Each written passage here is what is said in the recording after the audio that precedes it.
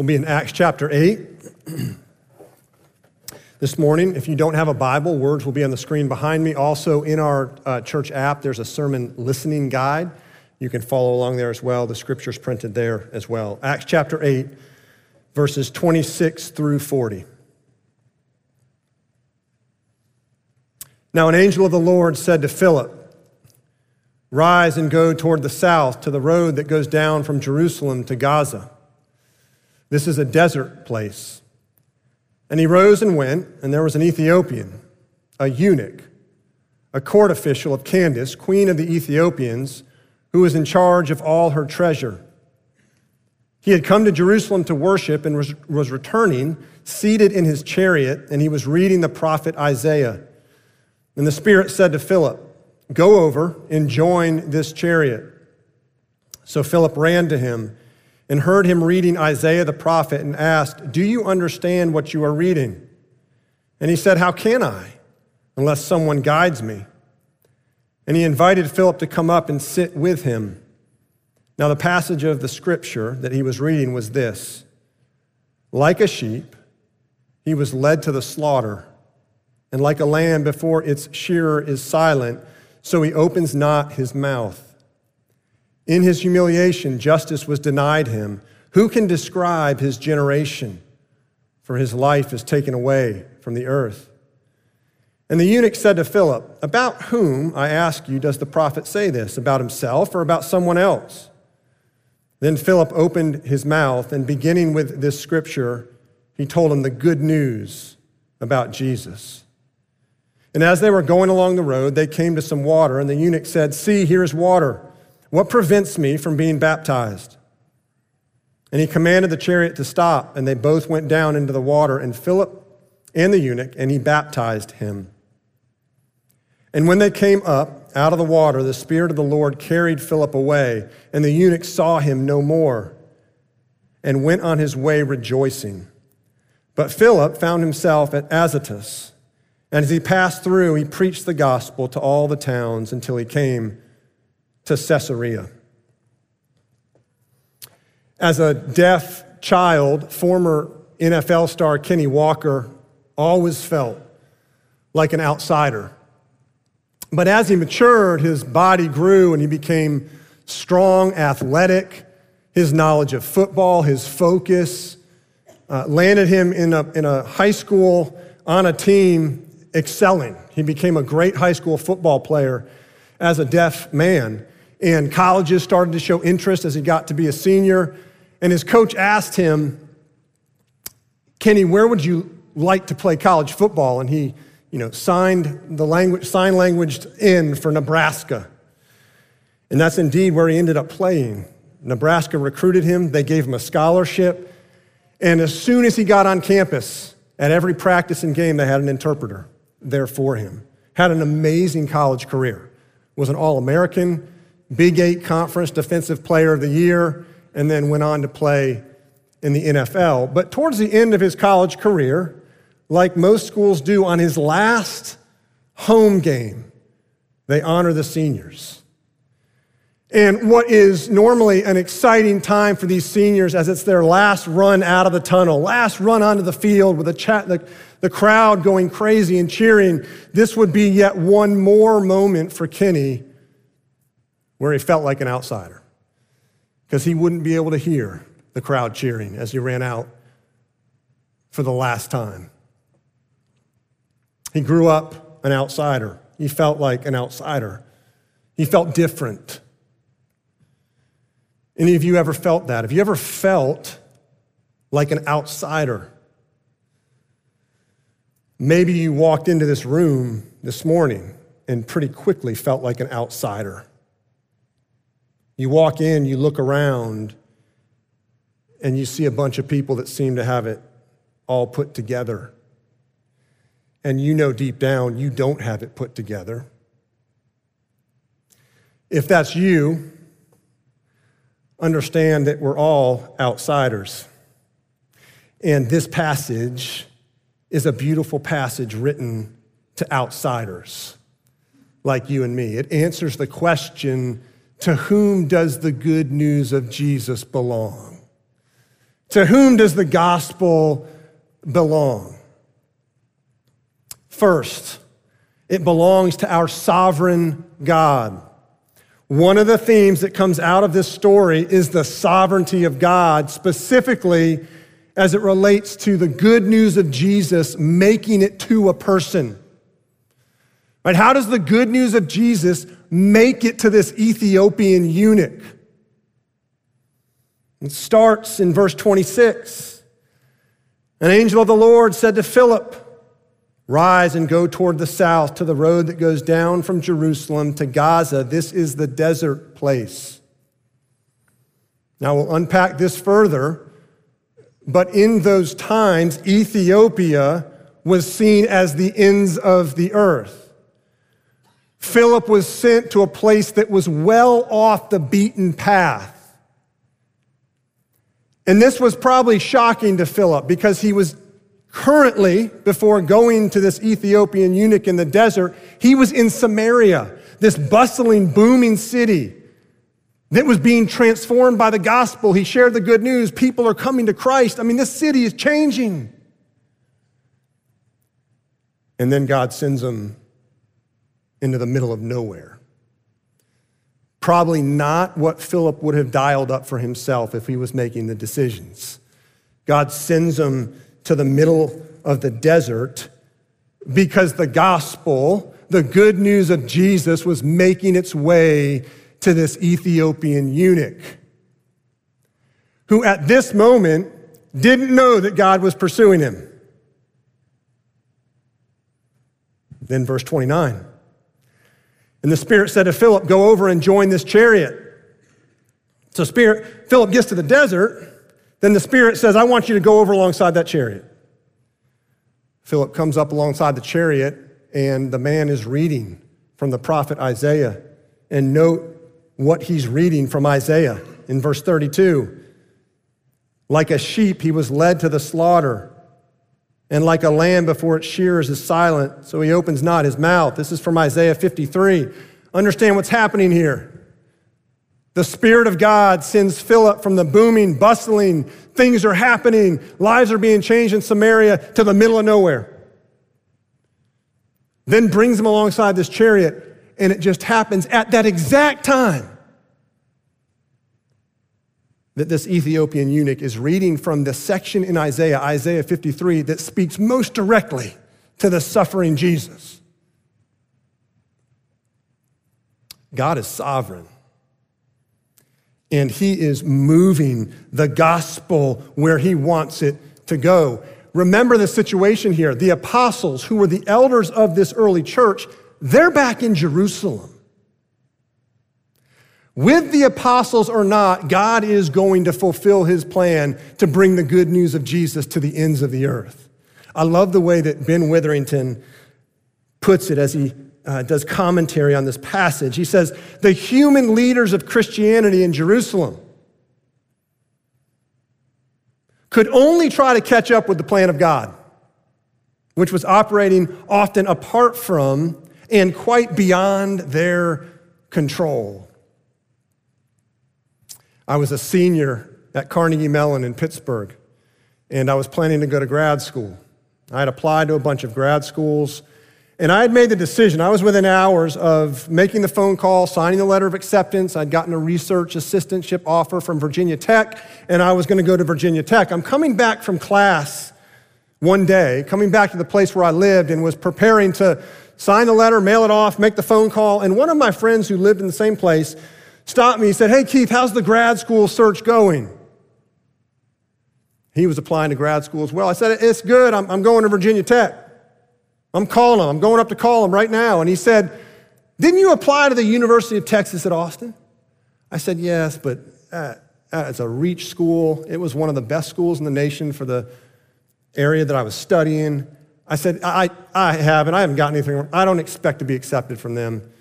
And he said, "Well, at least call them before you say yes to Virginia Tech." So I pick up the phone, I call them, they're like, "Yes, we just sent you an offer in the mail. You should get it in a week."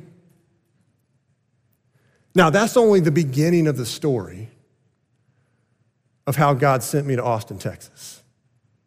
Because once I got there, he sent a man named Brandon into my life to share the good news of Jesus with me. And my life has never been the same. My life has never been the same. The gospel moves where God wants it to move, and God moves people where he moves them to hear the gospel. The question is, to whom is God sending you with the good news of Jesus? To whom is God sending you with the good news of Jesus? And if you're here and you're not yet a follower of Christ, how have you been maybe denying God's pursuit by attributing things to coincidence? There are no coincidences. You are here this morning because God wants you here. You're in that Bible study, maybe investigative Bible study group, because God wants you there. You're in a certain women's group because God wants you there. You're in a community group because God wants you there. You're in your neighborhood next to a neighbor, not on accident. You're at work next to a coworker, not on accident. The gospel's moving. God of the universe is in pursuit of you because he loves you and he made you. The good news of Jesus belongs to our sovereign God. But second, the good news of Jesus belongs to all kinds of people. All kinds of people. Now, who was this Ethiopian eunuch? Verse 27. And there was an Ethiopian, a eunuch, a court official of Candace, queen of the Ethiopians, who was in charge of all her treasure. He had come to Jerusalem to worship. This man was on the fringes.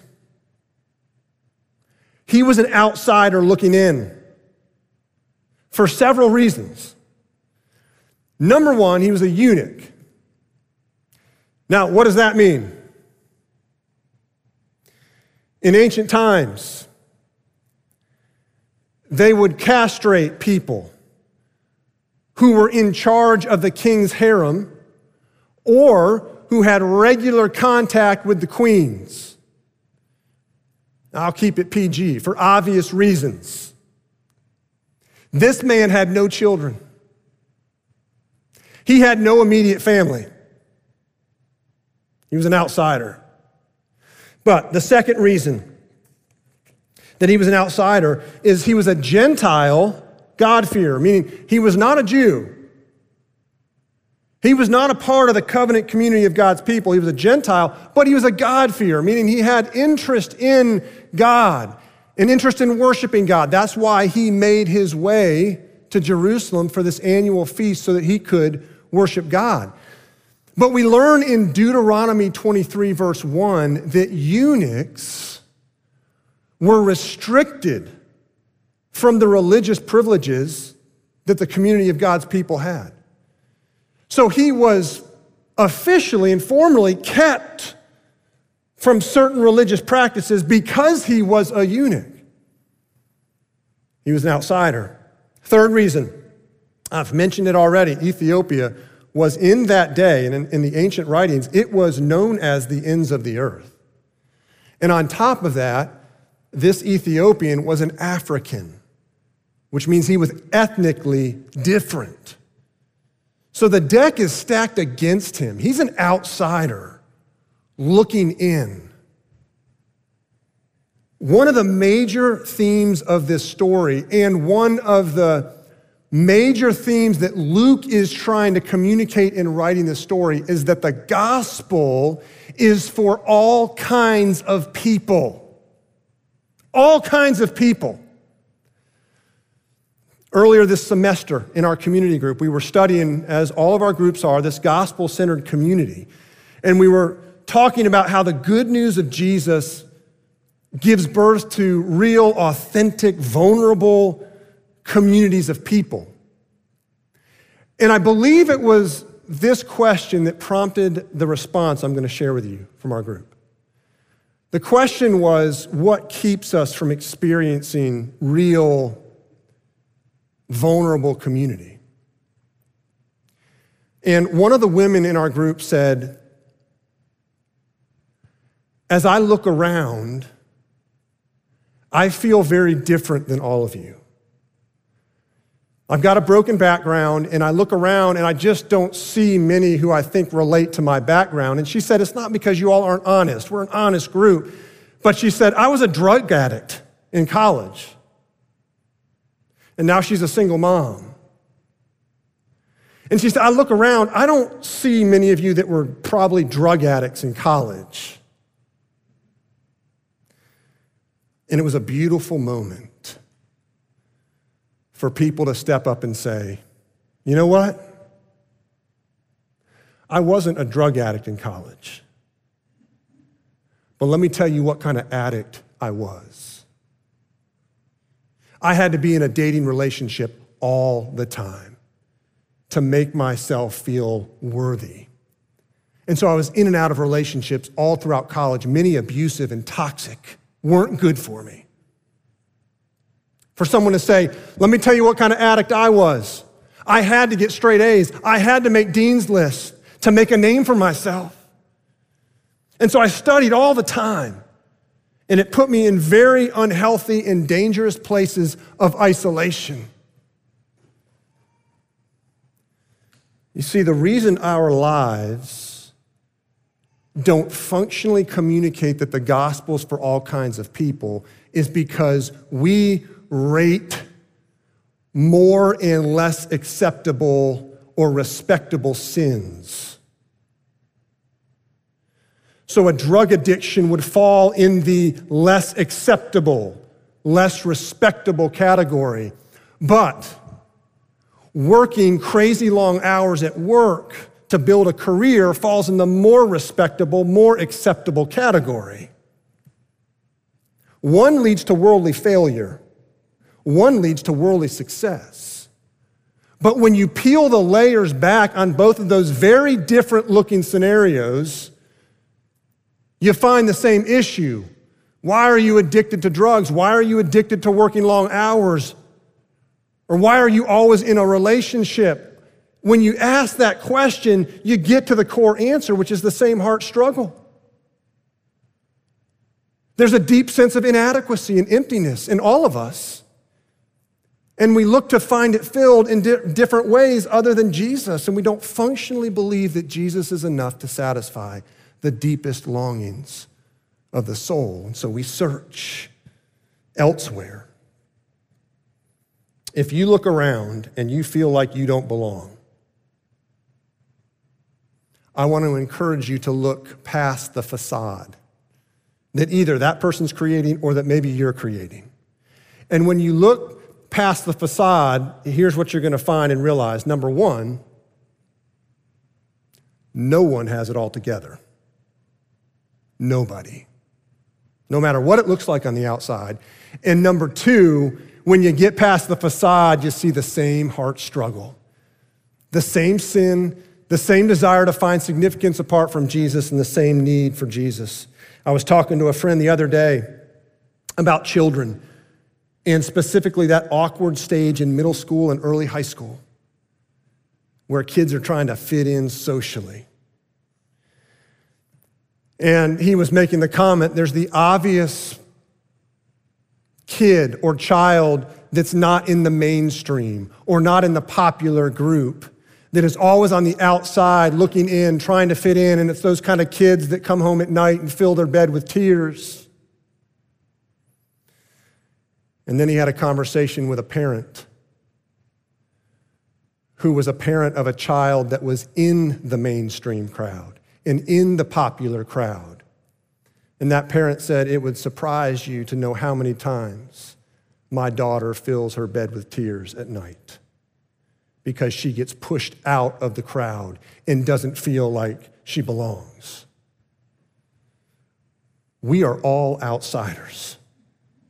No matter what kind of facade that you wear, what kind of put-togetherness that you wear or see in others, peel back the layers, and we are all on the outside looking in, deeply insecure, feeling a sense of inadequacy about who we are. That is the common ground. The good news of Jesus is for all kinds of people. The good news of Jesus belongs to a sovereign God who's bringing the gospel into people's lives.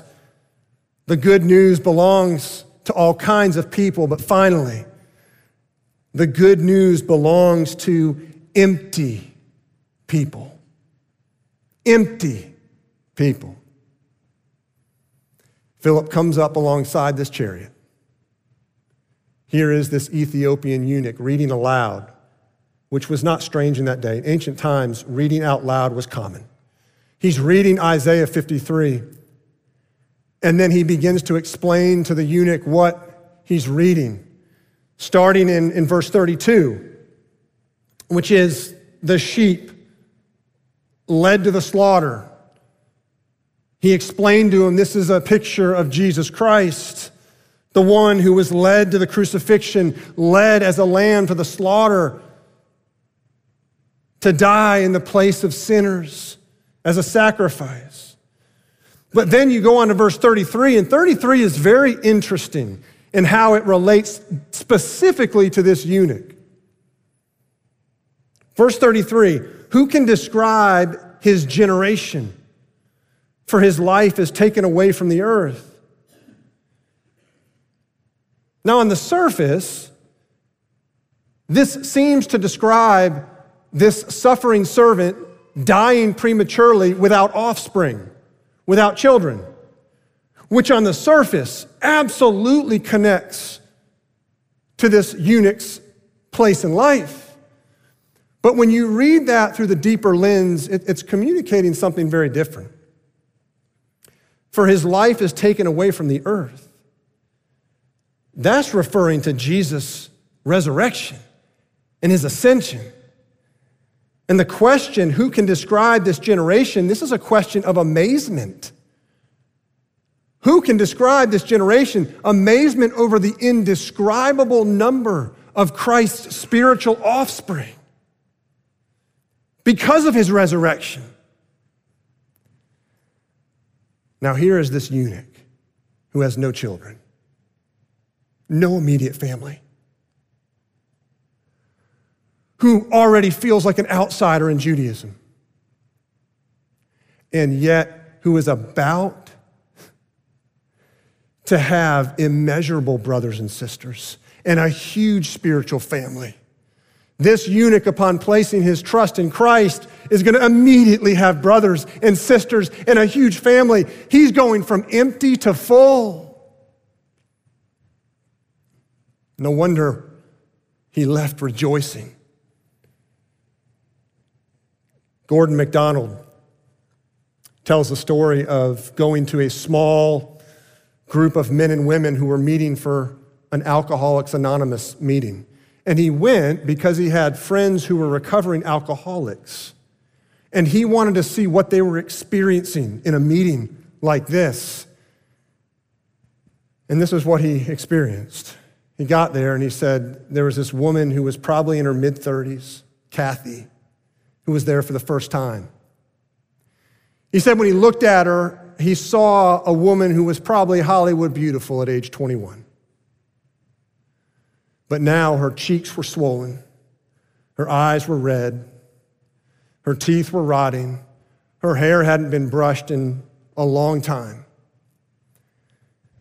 And she said, I've been in 5 states in the past month.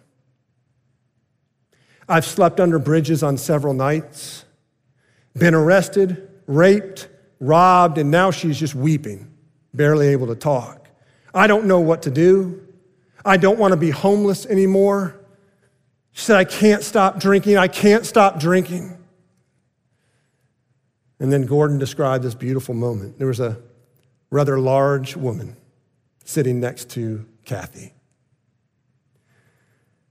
named Marilyn. And Marilyn reached over, put her hands around Kathy's head, pulled her in close.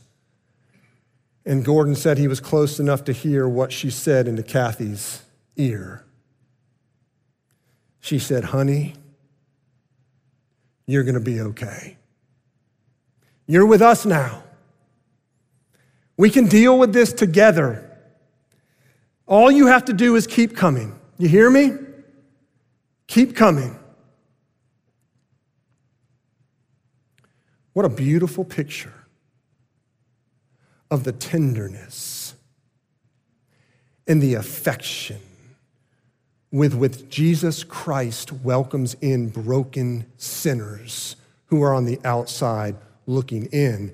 And what a beautiful picture of what the church is to be, with arms open to outsiders, open to people who look different, who act different, who are different, because the church understands that we're all outsiders who have received the embrace of Jesus Christ. This eunuch who could have no children suddenly had a huge family and suddenly had his emptiness filled by Jesus Christ. No wonder he left rejoicing. But to experience the fullness of Christ, this eunuch had to embrace a different form of emptiness. He had his circumstantial emptiness, which we all have. Everyone has some form of circumstantial emptiness. But this eunuch had to embrace a different kind of emptiness, a heart emptiness. Remember who he was. He was the treasurer of the kingdom of Ethiopia. He was a person of great power, a person of great wealth. He was an important person. And yet he came to God not as an important person, not as a powerful man, not as a wealthy man. He came to God as a sinner. The humility that you see in this eunuch as God is drawing his heart is profound. He asks a stranger to explain to him the Bible. This is a man who did all the explaining. This is a man who told everyone what to do and explained to everyone what to do, didn't know what to do. But here he is, humble, asking this man that he didn't even know to explain the Bible to him. And then submitting himself to the stranger for baptism. You can't experience the fullness of Christ until you embrace your utter emptiness apart from him. In his wonderful little book, The Freedom of Self-Forgetfulness, Tim Keller describes this story growing up in his school days. He says in school days, his mom would say something to him like, "Hey, Tim, why don't you join the chess club?" And Tim would say, "Mom, I hate chess." She'd say, "Well, I know, but it'd look good on your college application." And then she'd say, "Hey, Tim, you know, don't they downtown on Saturday mornings hand out food to the homeless and to the hungry? Well, why don't you consider doing that?" He'd say, "Mom, I hate doing that kind of thing." And she'd say, I know, but it'd look good on your college application." He describes how he did a lot of things that he didn't want to do to build a college application. That's what our egos are doing all the time. Our egos are building self-esteem resumes to try to make up for the inadequacy and the emptiness that we feel deep inside. The problem is your ego and your ego-building resume is what will actually keep you from God, not earn your way into his favor. The most offensive behavior to God, one of the most offensive behaviors to God, is when you bring your resume to his throne. Because your resume is a rejection of the gift of his son Jesus, who came to ultimately give you a perfect resume. He died for your imperfect resume and lived a perfect life to give you that perfect resume, but you don't get that by building your ego or building your own resume. You get that resume by confessing your utter emptiness and receiving by faith alone Jesus. So the question is, have you come to the end of your ego-building rope? Or have you come to the end of your resume building rope? And aren't you at the place to embrace your utter emptiness so that you can take hold of Jesus Christ? Fullness of joy awaits. Kenny Walker was standing in that tunnel underneath Nebraska's stadium. And because they called out the seniors alphabetically, as always, he was towards the end. He was last. He was the last senior to get called. And while he watched all of his fellow seniors get called and run out to a cheering crowd, he couldn't hear, but he could feel the vibration of the stadium. And finally, it was his turn. And he runs out of the tunnel, and suddenly the stadium wasn't vibrating. What he didn't know is that Nebraska had arranged for a very creative way for Kenny to be cheered for. They ran an article they sent out to all and asked all the fans that would be attending that game to learn in sign language how to clap and how to give an applause. You do that by holding your hands up, spreading your fingers, and just kind of moving your hands back and forth. So Kenny's running out of the tunnel. No more vibrations in the stadium. He gets out. He's puzzled. He stops. And he starts looking around. And there's 75,000 fans giving him a standing ovation in only the way a deaf person would understand. That is a picture of heaven when one sinner repents and confesses their utter emptiness and comes to Jesus Christ. And that's a beautiful picture of what the church should be, with open arms to outsiders, people who are different and broken and sinful and empty. Open arms because the church understands what it is to be an outsider, because everyone's an outsider. Yet the church has understood that they're embraced by Jesus Christ. Oh, Christ Church East, would we be that kind of church? And if you're here and you're not yet a follower of Christ, Christ's arms are wide open, ready to embrace you. Let's pray.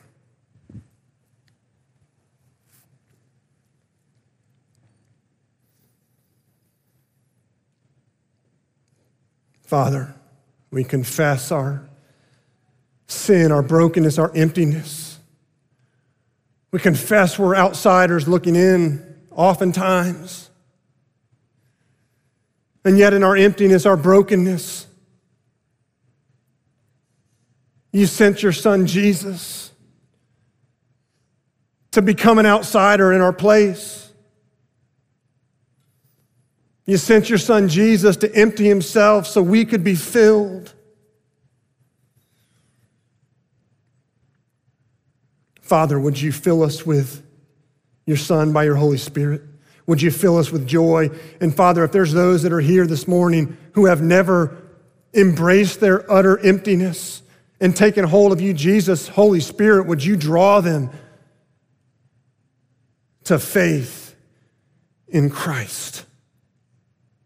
And Father, would you make us a church community that has arms wide open to broken sinners and to outsiders just like us. We pray this all in Jesus' name and for his sake. Amen.